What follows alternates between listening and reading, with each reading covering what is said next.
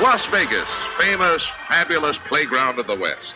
A wide-open town that never goes to sleep. Vegas! Vegas, baby, Vegas! You're either in or you're out. Right now. My best mates are going to Las Vegas this weekend. I'm told it's incredible. Las Vegas, here we go! Pack your bags and get ready. You're going to Vegas with someone who knows Vegas inside and out. This is Vegas Never Sleeps with Stephen Maggi, the podcast. Nothing has changed the world of sports, and I mean nothing more than free agency. And today we have with us Jim Quinn, legendary sports lawyer who spearheaded free agency and is now the author of a book that you got to read. It's called Don't Be Afraid to Win, How Free Agency Changed the Business of Pro Sports. It really did, Jim, right? I mean, the game is so different as a whole from what it was, say, back in the 60s and the 70s. Yeah, there's no question. As you know, some of the older folks may remember back in the day, players, whether it was basketball, hockey, football, or baseball, were essentially tied to their teams like serfs. And even after their contracts were up, because of a thing that was referred to as the so-called reserve system, they were unable to move to another team, negotiate with another team. It was a different world. Yeah, no question. And I mean, I guess it was good for Yankee fans and Packer fans and some of those dynasties. But for a lot of people in certain marketplaces, and to be honest, some cases with free agency, but that's more a question of the owners that run it themselves. We still see a little of that today, don't we? Yeah, you do. But, you know, the reality is that the reserve system actually, in many ways, hurt professional sports because you were able to retain, and the Boston Celtics, of course, is the best example with 10 out of 11 championships. There were a lot of teams, including my New York Knicks, that didn't have a chance. And under free agency, if you're a lousy team, if you're Kansas City or Cincinnati, whatever, the way you go about recruiting is not just through a draft. That's one player at a time, but through going out into the free market and signing players. It makes the game a lot more exciting. Well, a lot of the old-timers do make the argument that, it was better with the draft and you could build slowly. But the problem was that the draft is not it's a guess, let's face it. You look at any first-round pick, maybe half, maybe a third of them actually pan out. Sure, it's a gamble. So the difference is going out into a free agency market, you know that the players are established, they're good players, and you can go out and sign them. And does that mean that they may make more money? Yeah, God bless America.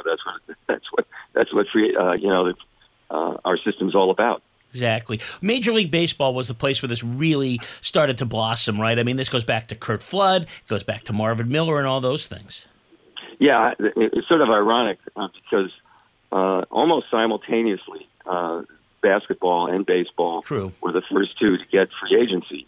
We got it through the Robertson Settlement Agreement. Oscar Robertson had spearheaded an antitrust case against first to try to block successfully the merger between the ABA and the NBA, and also attack the reserve system in basketball. And simultaneously, first through Curt Flood, which did not work, and then later through an arbitration known as the Andy Messersmith arbitration, a Dodger pitcher, he was able to obtain free agency in the mid-'70s, and the world began to change.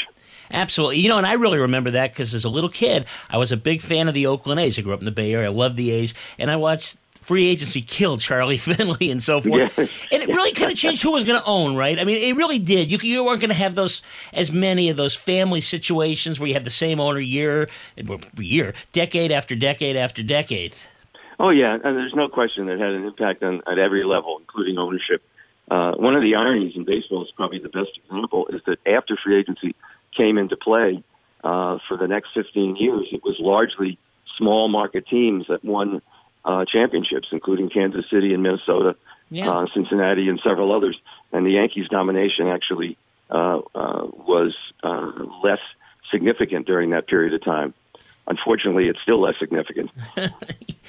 Well, let's talk about the salary cap, because I think that's the crucial part. That's what I enjoyed most about the book. The salary cap was almost going to have to be done to stop these people from stopping themselves, wasn't it? Well, I mean, that was certainly the whole idea of these restrictions. The salary cap is a good example. It is, presumably to prevent owners from being idiots. And as sometimes they are. Good owners and good general managers can do well under any system, but there are those who are not as good. Unfortunately, that recently is largely related to the New York teams, of which I'm a fan. Yeah. You would think a big market would be able to do better, but unfortunately, that doesn't seem to be the case because it also requires skill, not just money. But the irony of free agency is that it's actually benefited not just the players. Obviously, players are making an enormous amount of money, but look at the value of these sports franchises today, with the NFL's averaging close to $3 billion. If you added up all the franchise values of the four major sports, it's well over $200 billion. It's mind-boggling. Big business. It really is. One more thing about the salary cap, too. Sure. It's sort of changed the way you have to manage a team. I mean, for example, here in Vegas, the hockey team, who'd have thought an expansion franchise takes off, right? And the first year they get in the Stanley Cup, well, all of a sudden now people are finding out, okay, we got to be able to manage it because all of a sudden now all these guys are worth more money. And it's really kind of an art form to be able to get that just right mix. It isn't the free agency. The thought was that the Yankees were going to have all the great players all the time. It has changed. I mean, this whole thing now, you kind of have to have certain levels of players and you got to move people on a lot because we can't just go, you can't spend unlimited amounts of money. It actually requires people to know what they're doing. It's in that sense, it's not a bad thing. The salary cap came in first in basketball in the early '80s because at that time, as I point out in the book, there were a half dozen franchises that were really close to extinction, and we agreed to a salary cap really to save the league, and it worked out, and it's worked out well for the players, obviously.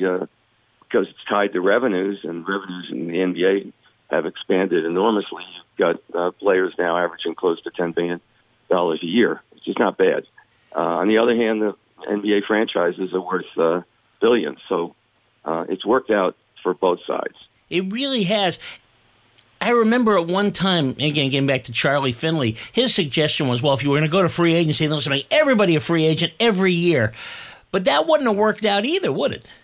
No, that would have been a terrible idea from the player's standpoint. You have too many players on the market at the same time, which would lower their value. The systems that are in existence today, I think, works for both the owners and the players in a reasonably fair way. I mean, obviously, there's going to be some issues coming up in baseball because of the sense that veteran players are not being bid for at the same level that they had done in the past. And you've got young players in baseball, stars, who are, and they're beginning their careers and they're making virtually nothing. And it seems to me that structurally they're going to have to work on that. Well, yeah, this is relatively new. I mean, when you think about it, it's only a few decades where this has been really going on. And it seems like this has worked out well because there's been an evolution of this and has kind of changed the ways. Most important is athletes are actually getting what they deserve, considering they're the stars. I mean, without them, there's no game. Well, that was what we fought for from the very beginning, and obviously the owners, particularly in football, they fought it the hardest for the longest period of time. It wasn't until the '90s that we were able to achieve free agency in football. And that was only after a 4-month trial in Minneapolis, where they fought us tooth and nails.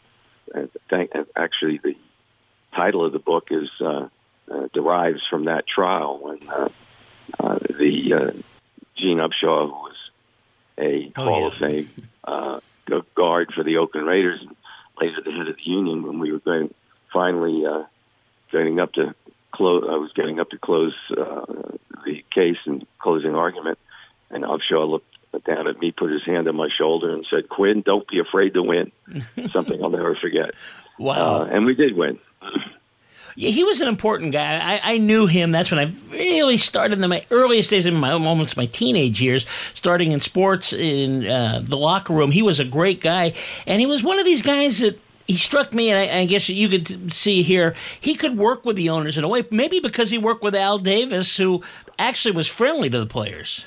Oh, yeah, no, Al and Gene actually had had a good relationship, and Davis, who I also knew, wanted Gene when he finished his career, wanted to come and have him be general manager of the Raiders. And I think Upshaw had the good sense of knowing, as much as he might have liked Davis, he didn't want to work for him.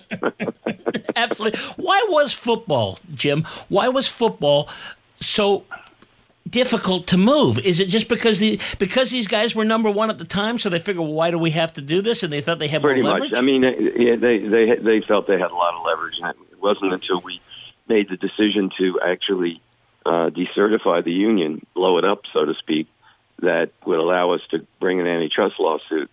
And that was Gene's vision, and he had the guts to do it. And that's what led to free agency. Yeah, we had to fight him tooth and nail. It's incredible. And all these things you talk about in the book, these various strikes, because these strikes and lockouts and so forth, fans hate that. And quite frankly, it's bad for the game and so forth. But what lessons do they learn? Because I don't see those as happening as much as they were. See, the late 90s and so forth, it seemed like you had one every now and then. Yeah, it's changed. The strikes really, I think, are pretty much a thing of the past, although it's possible in baseball coming around this time. The tool that the NFL and the NBA and hockey as well have used in more recent time is to lock the players out and put pressure on them in that sense.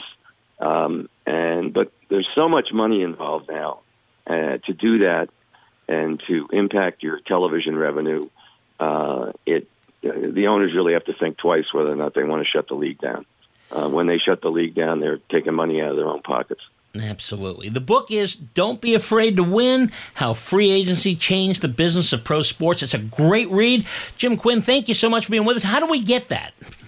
You can get it on Amazon and Barnes & Noble and where other good books are sold. Amazon's probably the best place. Thank you, Jim. Take care, Stephen. You've been listening to Vegas Never Sleeps with Stephen Maggi, the podcast, with new shows loaded twice weekly. Got a guest idea? Email us at info@vegasneversleeps.com and catch the show live every Sunday, 11 a.m. Eastern, 8 a.m. Pacific, coast to coast on the Biz Talk Radio Network.